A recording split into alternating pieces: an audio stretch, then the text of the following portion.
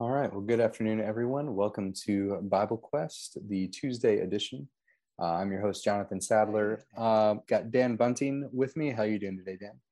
I'm doing really well. Thank you.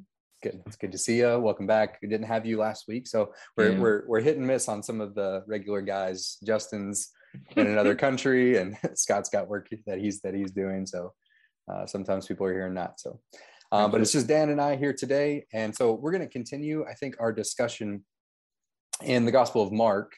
We left off right at the end of Mark. Scott and I made it through verse 52, so we're ready for verse 53 in Mark chapter 6.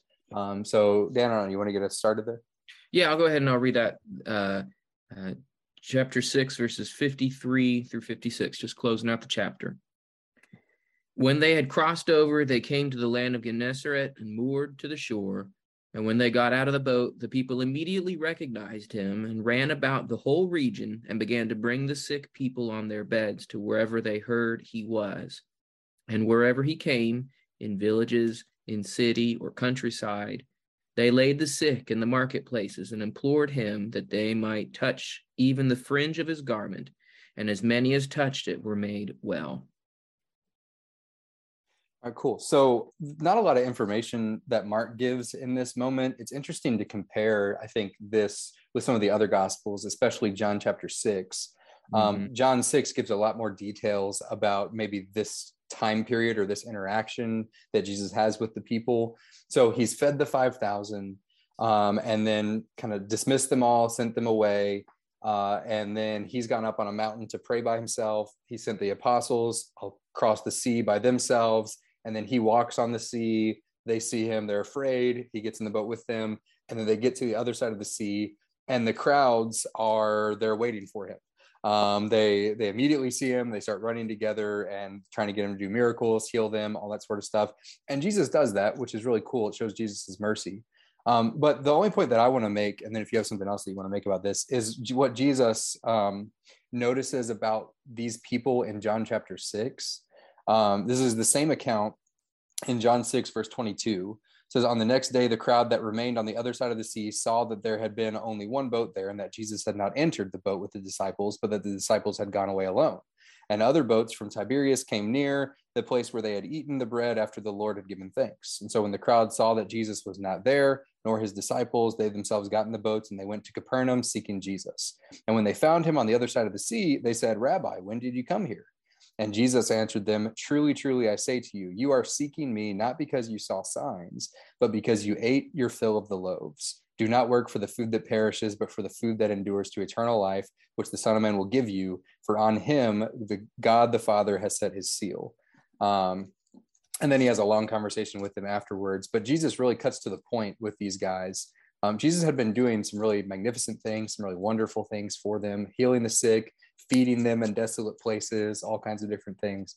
But Jesus really identifies their motivation for wanting to be around him.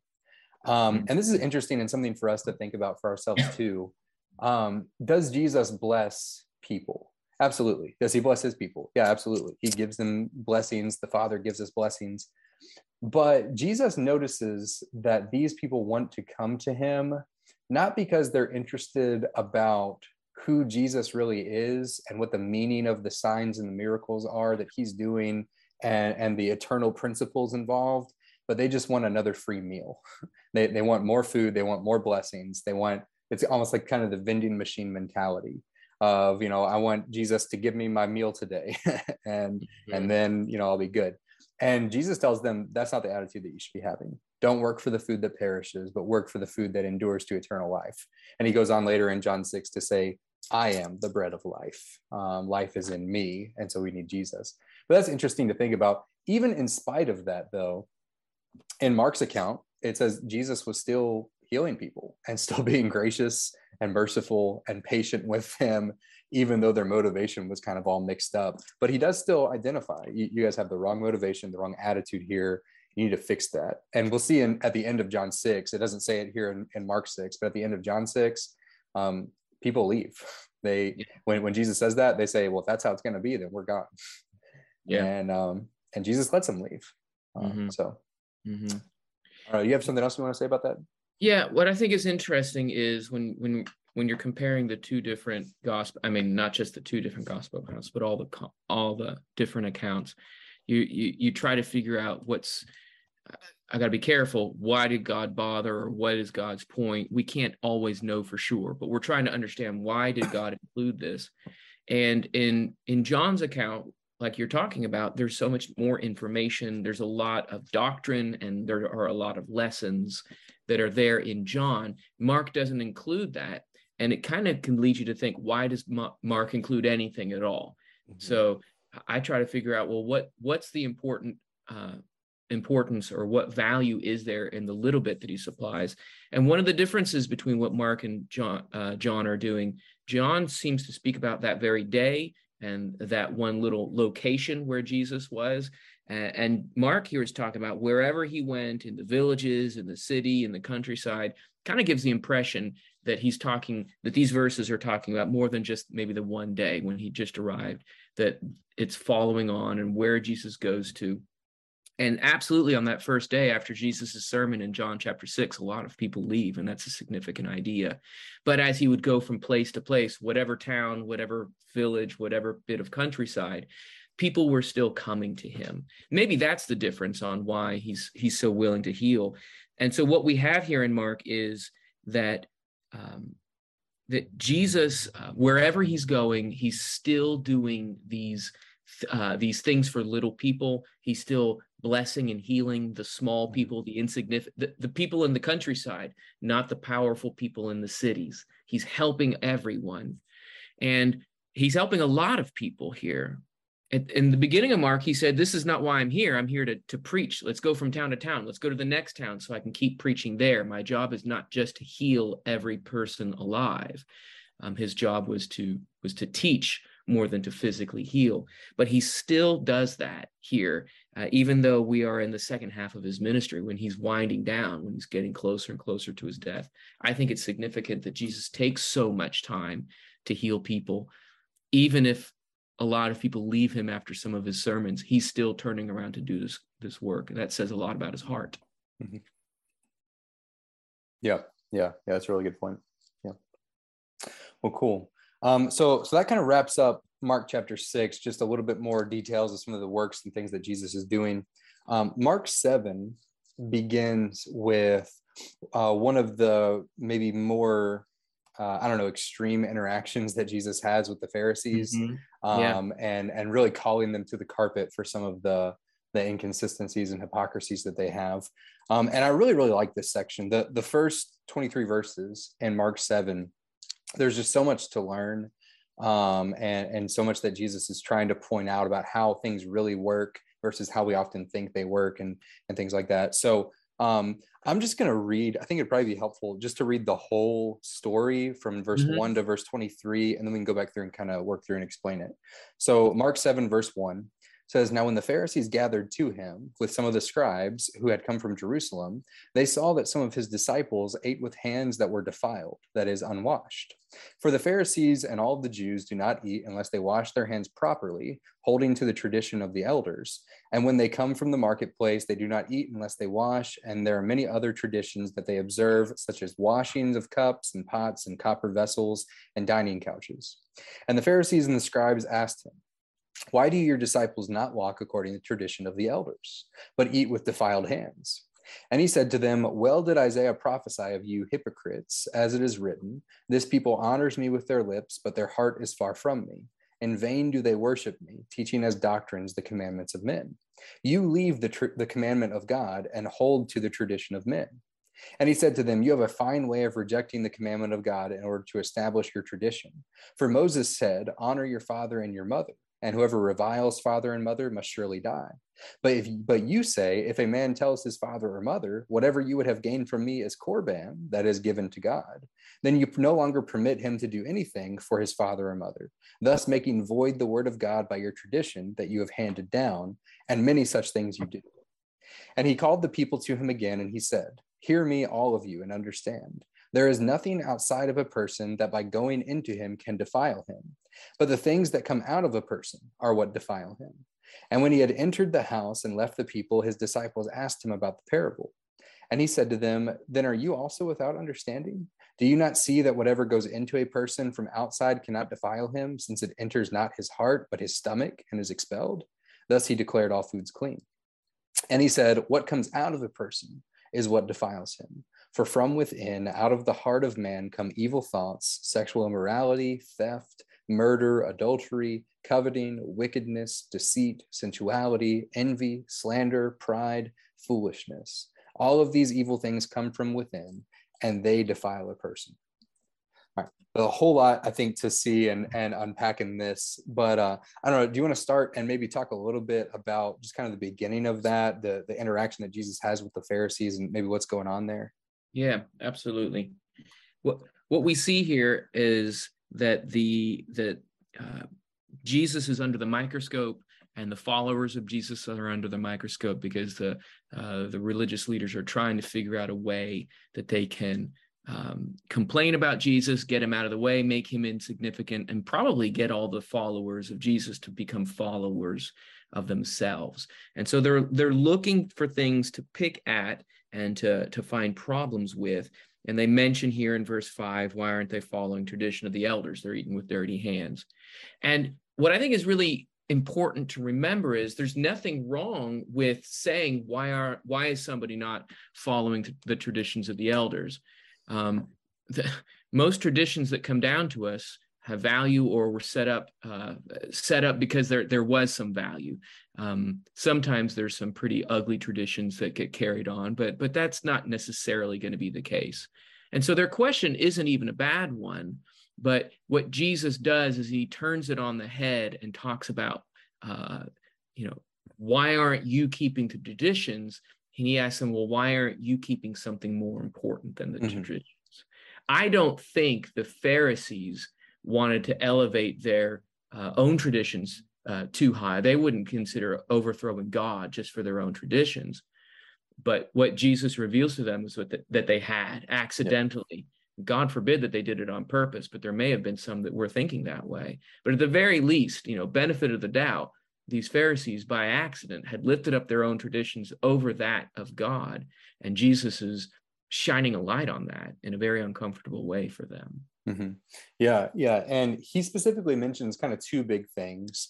One is the thing that they bring up, and there are so many different traditions and things that they have kind of elevated to the position of this is more important than following God's commandments. But that was kind of their attitude. And the one was what they brought up, the hand washing, which, we kind of think about that. Maybe that's a little bit confusing to some people of like, well, what's the big deal? Like, yeah, you should wash your hands before you eat. It's kind of gross not to, especially if you've been working or going out and doing the marketplace, touching the grocery carts or whatever. Yeah, wash your hands. That's not what they're talking about. They're not talking about like hygienic hand washing. This was kind of a more of a traditional kind of mentality of we need to be pure. And if we ingest something that is impure, then we become impure. And that was just a wrong way of thinking, which Jesus addresses later on in that section that I read. But they're kind of thinking of it more of kind of like almost a salvation type of thing. Like if you have dirty hands and you eat something, your soul is tainted. And Jesus is saying that's not true. That's not how that works. Right. And like you're saying, it's not necessarily about you need to wash the germs away. It's not that. They're talking about ceremony and all the spiritual weight behind ceremony, intended or otherwise. And it's not, well, you've been farming all day, you got dirty hands, wash the dirt off your hands. No, there's this, you've been in town and who knows what kind of person you've bumped up into, and all sorts of racism and prejudice can get involved in that, and different complaints about hierarchies and castes in the society. And they were ceremonially making themselves better than everyone else around them. And that's what the washing, I think, is connected to, making myself a better person than others, not just making sure I don't eat a germ or two. Yeah, right. Yeah. And so Mark kind of gives a little bit of kind of commentary about what that process was. Like in verse 4, he says they come from the marketplace. They don't eat unless they wash. There are many other traditions that they observe, like washing cups and pots and copper vessels and dining couches, all sorts of things. And there's this extensive You can read in the Mishnah, actually, still, there's like a whole chapter dedicated to washing and like how to wash and what can wash. And I remember some things vaguely, but I won't try to quote it because I don't want to misrepresent it. But if any of our listeners, you want to go, you can find it online. And some of it's kind of a little bit ridiculous, some of the things that they say and do. But something similar, just to kind of give a little bit of an idea of how that mindset kind of worked. I do have some excerpts from the Mishnah about the Sabbath and some of the traditions that they had surrounding the Sabbath. So this is in Jewish literature, some of the things that they say. I think you froze. I might be the only person here right now. Are you there? Am I back now? Yeah, I can see you. I can hear you. Here we go. Okay, all right. Sorry. I don't know where I cut off, but you cut off right when you said you have some ceremonial traditions about the Sabbath. Okay, yeah, cool. All right, so we'll start doing that. So here's from Jewish literature about the Sabbath. Okay. This says, one who intends to carry out an object with the object before him, as in front of you, and as he is walking, the object came to be carried behind him, he is exempt. However, if he intended to carry it out behind him and it came to be carried before him, he's liable. So you break the Sabbath if you're carrying something behind you and somehow it gets in front of you. But if you're carrying something in front of you and it gets behind you, you don't break the Sabbath. This one says, one who carries out a large mass into the public domain on Shabbat is liable. So if you carry something really big and you're using a lot of energy to carry it, you break the Sabbath. Okay. However, if two carried it out together, they are exempt because neither performed a complete prohibited labor. So if you split it, you're not breaking the Sabbath because you're not working totally. You're just doing half the work. All right. However, if one person is unable to carry it out alone, and therefore two people carried it out together, then they are liable. So if it's something that you could carry by yourself, but you get someone else to help you, you haven't broken the Sabbath. But if you can't carry it by yourself and you get someone else to help you, you have broken the Sabbath. However, Rabbi Shimon deems that they are exempt even in that case. So some rabbis think that that is exempt. Some rabbis think that it's not exempt, but it's very bureaucratic. Very much like this person says that, this person says this. You can kind of get a little bit of a feel of like what the traditions were. And they took something of God, a commandment and a blessing really of God, and turned it into their own rule set that promoted like knowledge and wisdom and glory for their own person. So the Sabbath was supposed to be a day of rest, a real blessing to God's people, and they made it actually more work. And they did similar things with, their washing traditions. And also the next thing that Jesus brought up as well with the tradition that they had of Korban. And so God's commandment, his law, was honor your father and your mother. Right. And the Jews, as well as I can understand, made this other kind of way of doing it where honor your father and mother carries with it some financial responsibility, especially when your father and mother are starting to get older, need some more help financially and things like that.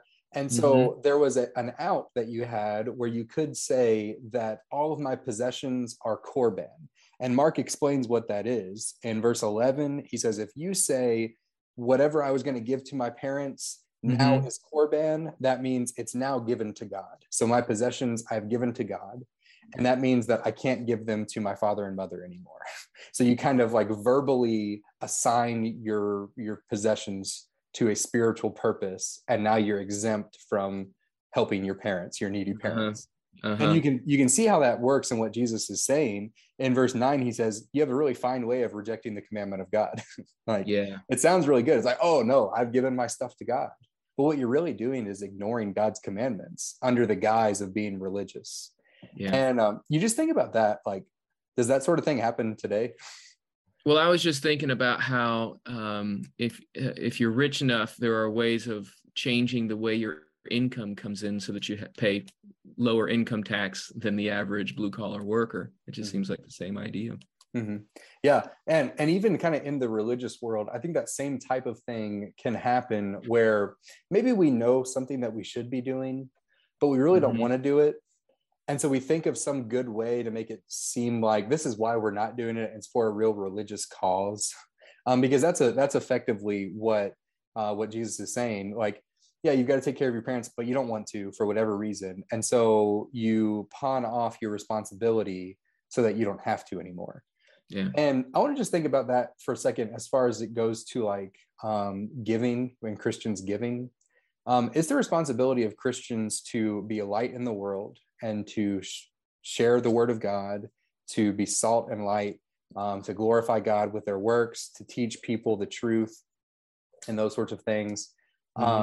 It's not enough to just write a check every week or every month or whatever and let the other Christians do that for you.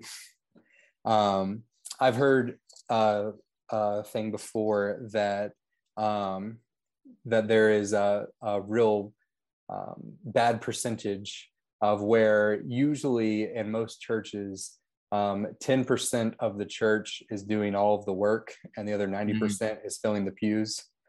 And that can be this kind of mindset of what Jesus is talking about, where you've got your things that you want to do, you've got your traditions that you want to uphold, and you know what God's commandments are, but you want to find a way to try to do as little as possible so that you can keep doing what you want to do.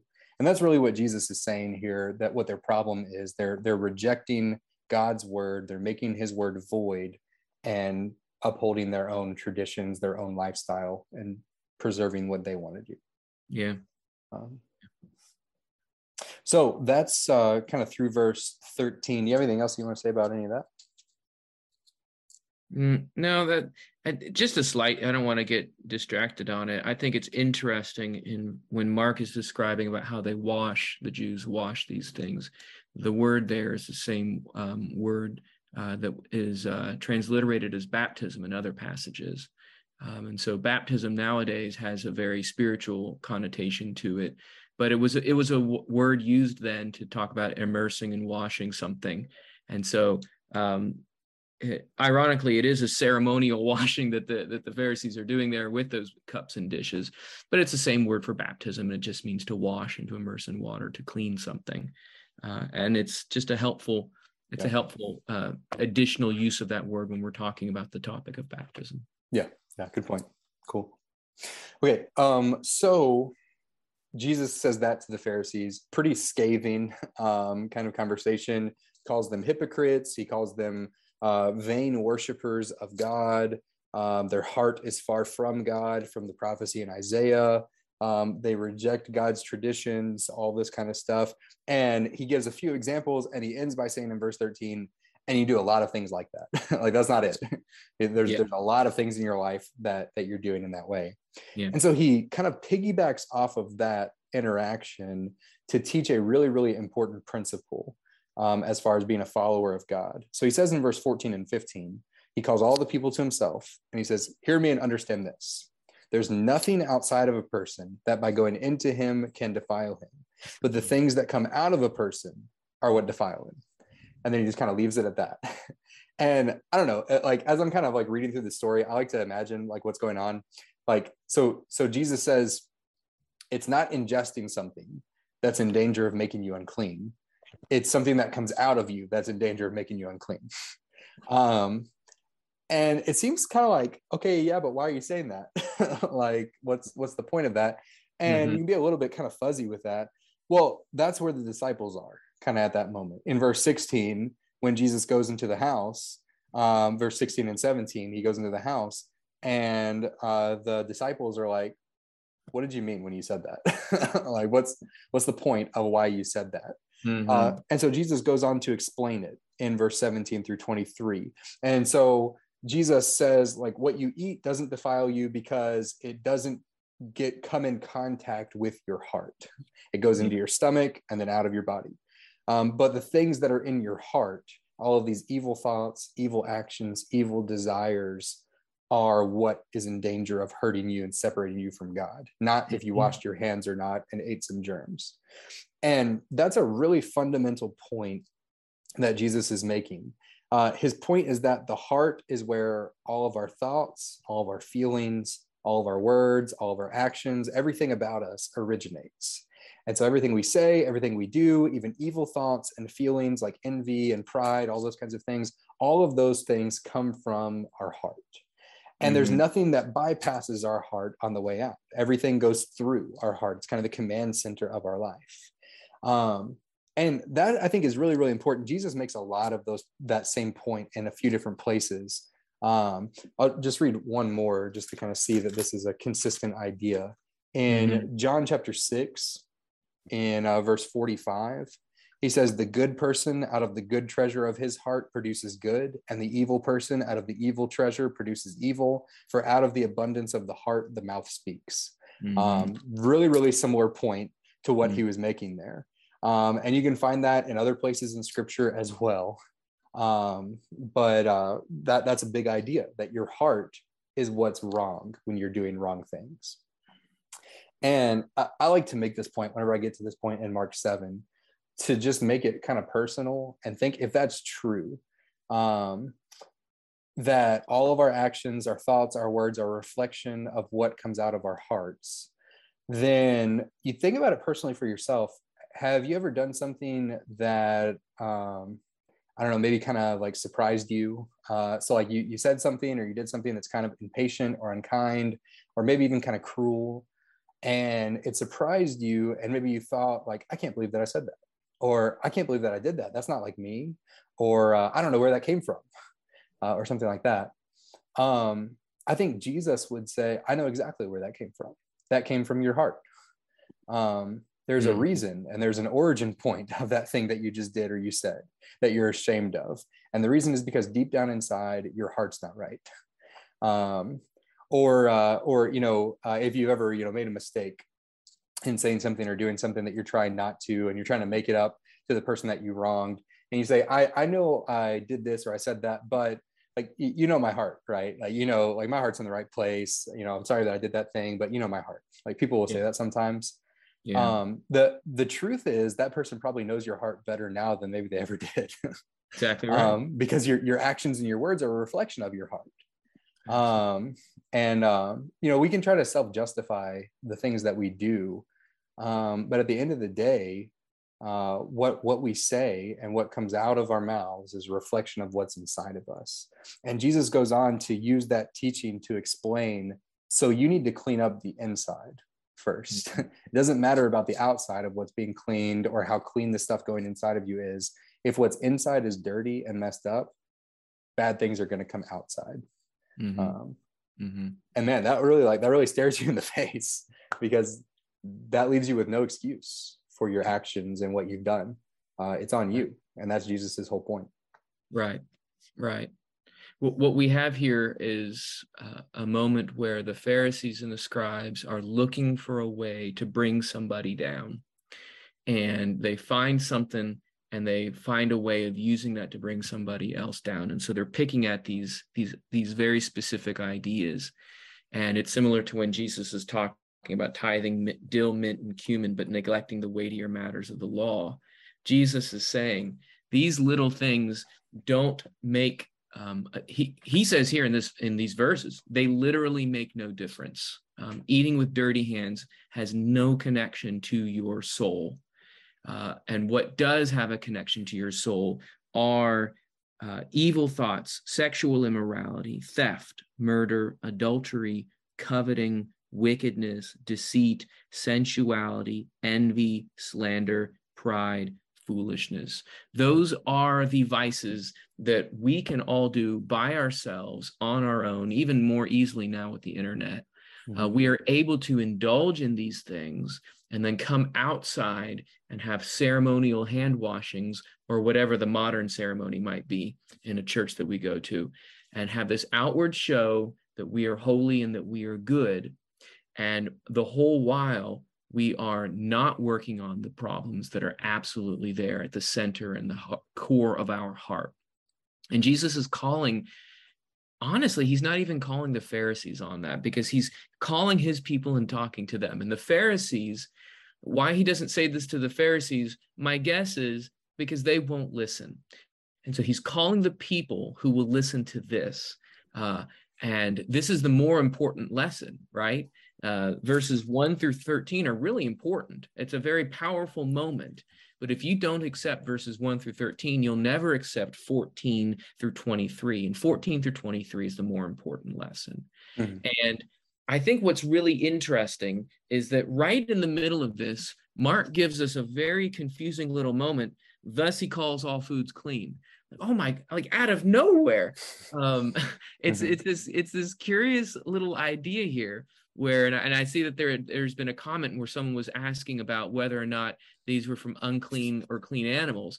It's almost like Jesus is letting us know that clean and unclean makes no difference, and Mark is letting us know, that's absolutely the case. And so culturally, I think we can tell from the context that the washings that Mark describes that the Pharisees were interested in verses 1-5, that washing was not, and I'm not an expert on the Old Testament law. I don't know the ins and outs very well, but from what I can tell, verses 1-5, the washings in those verses were not the original washings of the law. They were supplemental. They would most likely help, except at this point, they're more hurting than they are helpful. Maybe they started out to be a helpful additional washing, but these are not the law washings.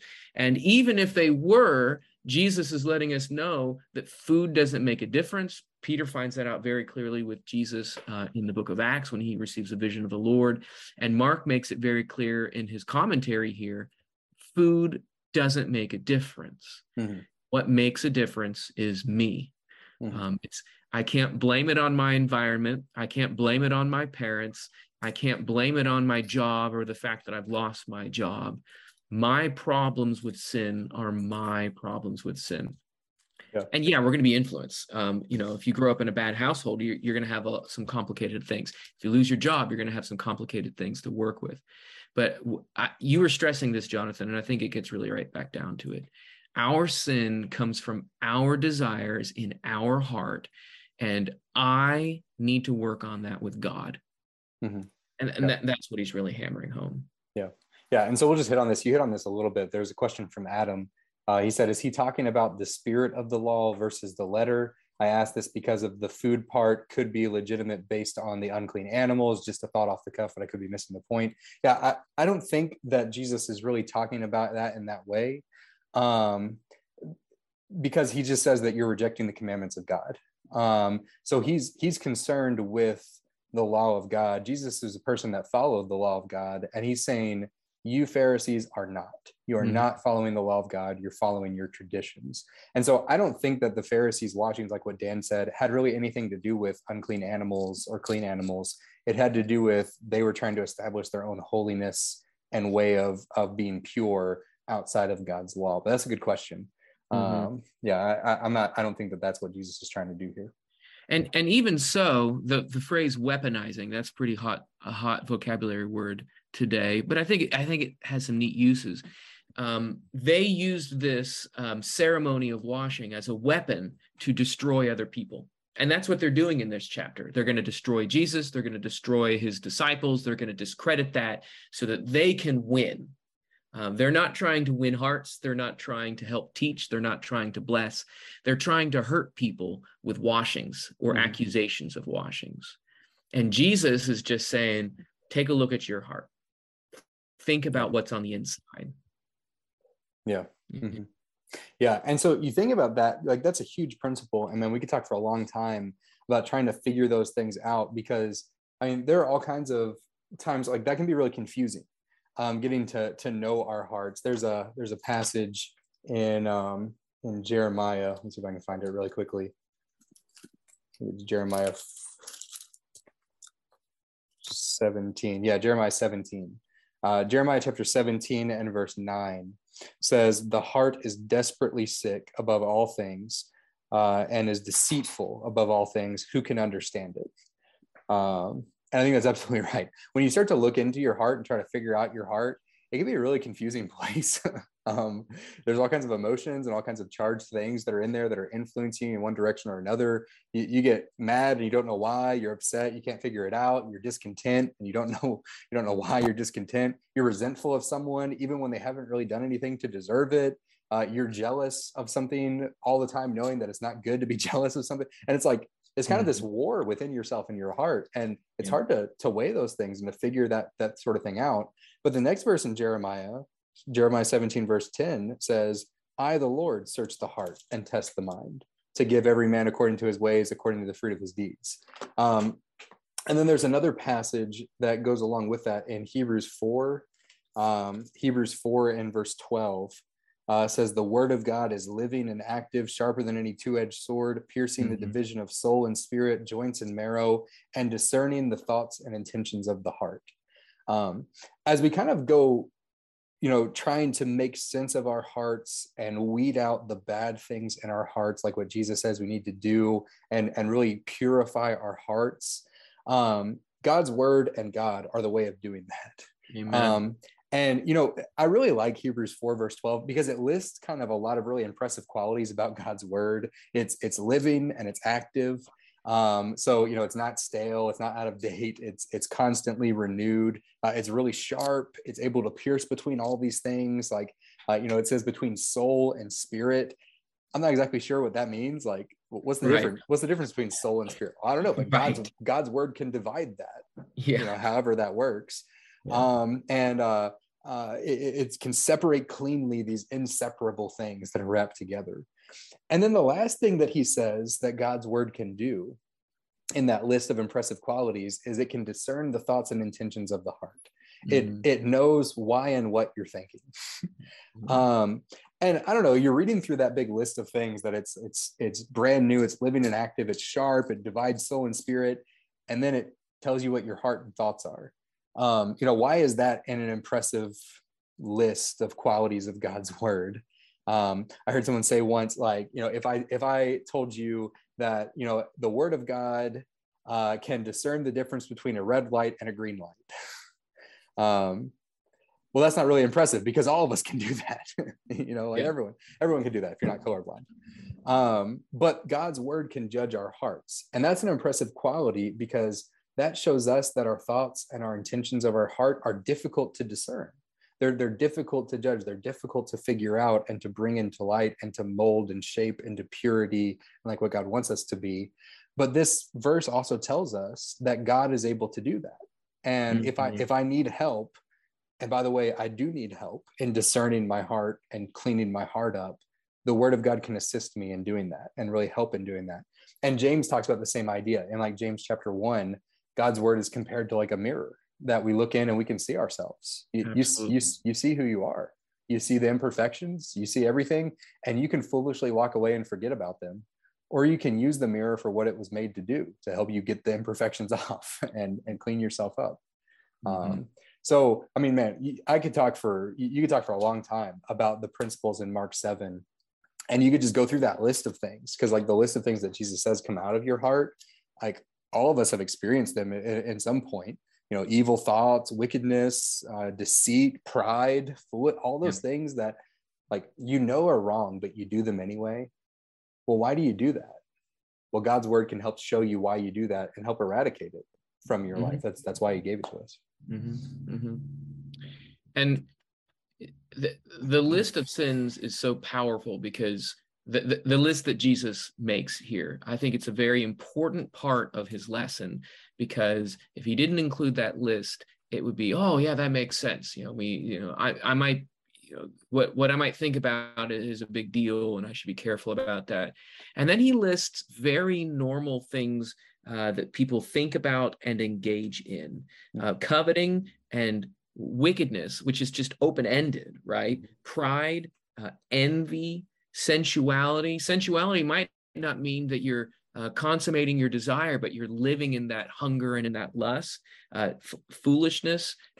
These are the things that normal people engage in and fight the temptation to step into. They're very, when I say normal, that doesn't mean they're okay. I mean, these are common to man. That's the idea. Yeah. And when Jesus teaches in the Sermon on the Mount that we should not be the jerk that's trying to take the speck out of somebody else's eye while we have a plank falling out of our face. Well, washing with unclean hands, even if it mattered, the reality is that the uncleanliness in the Old Testament was not even equated with sin. It was about how can we be pure and how can we be cleaner and how can we be in a right state. And there were very normal ways that good people would become unclean in their day-to-day lives. And it wasn't a sin. It just meant that they were unclean and they had to go through a ritual to clean that off. But there is no state in which living with sensuality and living a life of foolishness and pride, there's no way that that can be good. It's always evil. It's always wickedness. When you're reading through the Proverbs, the things that God hates, well, the haughty eyes and the pride, they're listed in there 2 times. And so you get this sense that this desire to pick at people and to pull people down in order to make myself big, or to put the judgment onto others so that I do not feel myself judged, is this backwards way of living. And it harms the persons that we're using to our advantage to lift ourselves up. And it robs us of the opportunity for God's grace to come in and purge out that ugliness. We need God's grace to come in and clean out that sensuality and clean out that foolishness. But if we just try to pull a long sleeve shirt over a big open wound on our arm, then it's going to fester and the sore is going to get worse with infections. We need to purge that out, and it hurts to put the rubbing alcohol on that to clean out that wound. But that's what we need. We need the grace of God to come in and clean us out. Yeah, and that's one of the things that's maybe a lost art of people, is self-examination and testing ourselves. And the reason why is because, sometimes when we're really getting into our hearts, it'll be unpleasant. We're gonna find some things that we don't like about ourselves. Absolutely. And you'll look inside and see some things that maybe you're surprised to find in there. And one of the things that Satan does, I think, is try to promote secrecy about those. Secrecy is one of the greatest allies to heart problems, because if they're just left on their own, they'll grow in their power and their influence and consume us. But if we find them and attack them head on with God's word can help us to overcome those and keep our hearts pure and cleansed. But it's going to be a painful process. You're going to have to do some digging. You're going to have to do some spiritual heart surgery. And that's not fun. When people talk about getting heart surgery, they're not excited about getting heart surgery, but they get it anyway because they know they need it. And that's the same thing with our spiritual hearts, that it's not going to be fun. It's not going to be easy, but you need it to have a healthy heart and a healthy life. So yeah, absolutely. Hey man, that was a good discussion. Yeah. Thanks for going through that with me. I really like Mark 7, especially that. I told Dan jokingly, I like Mark 7, at least the first half. I don't like the second half. No, I'm just kidding. Second half has some good stuff in it too. So we'll get to that in some of our future shows when we keep going with the Gospel of Mark. But we'll wrap up right there. Be ready for verse 24 next time. So thank you to our audience for tuning in with us today. If you have any questions or other thoughts about this section in Mark, or anything else you'd like us to discuss on our show, you can visit our website, biblequest.tv, and we'll be happy to get to your questions in our future shows. But that's all we have for this week. And so we'll plan on seeing everyone next week, Lord willing.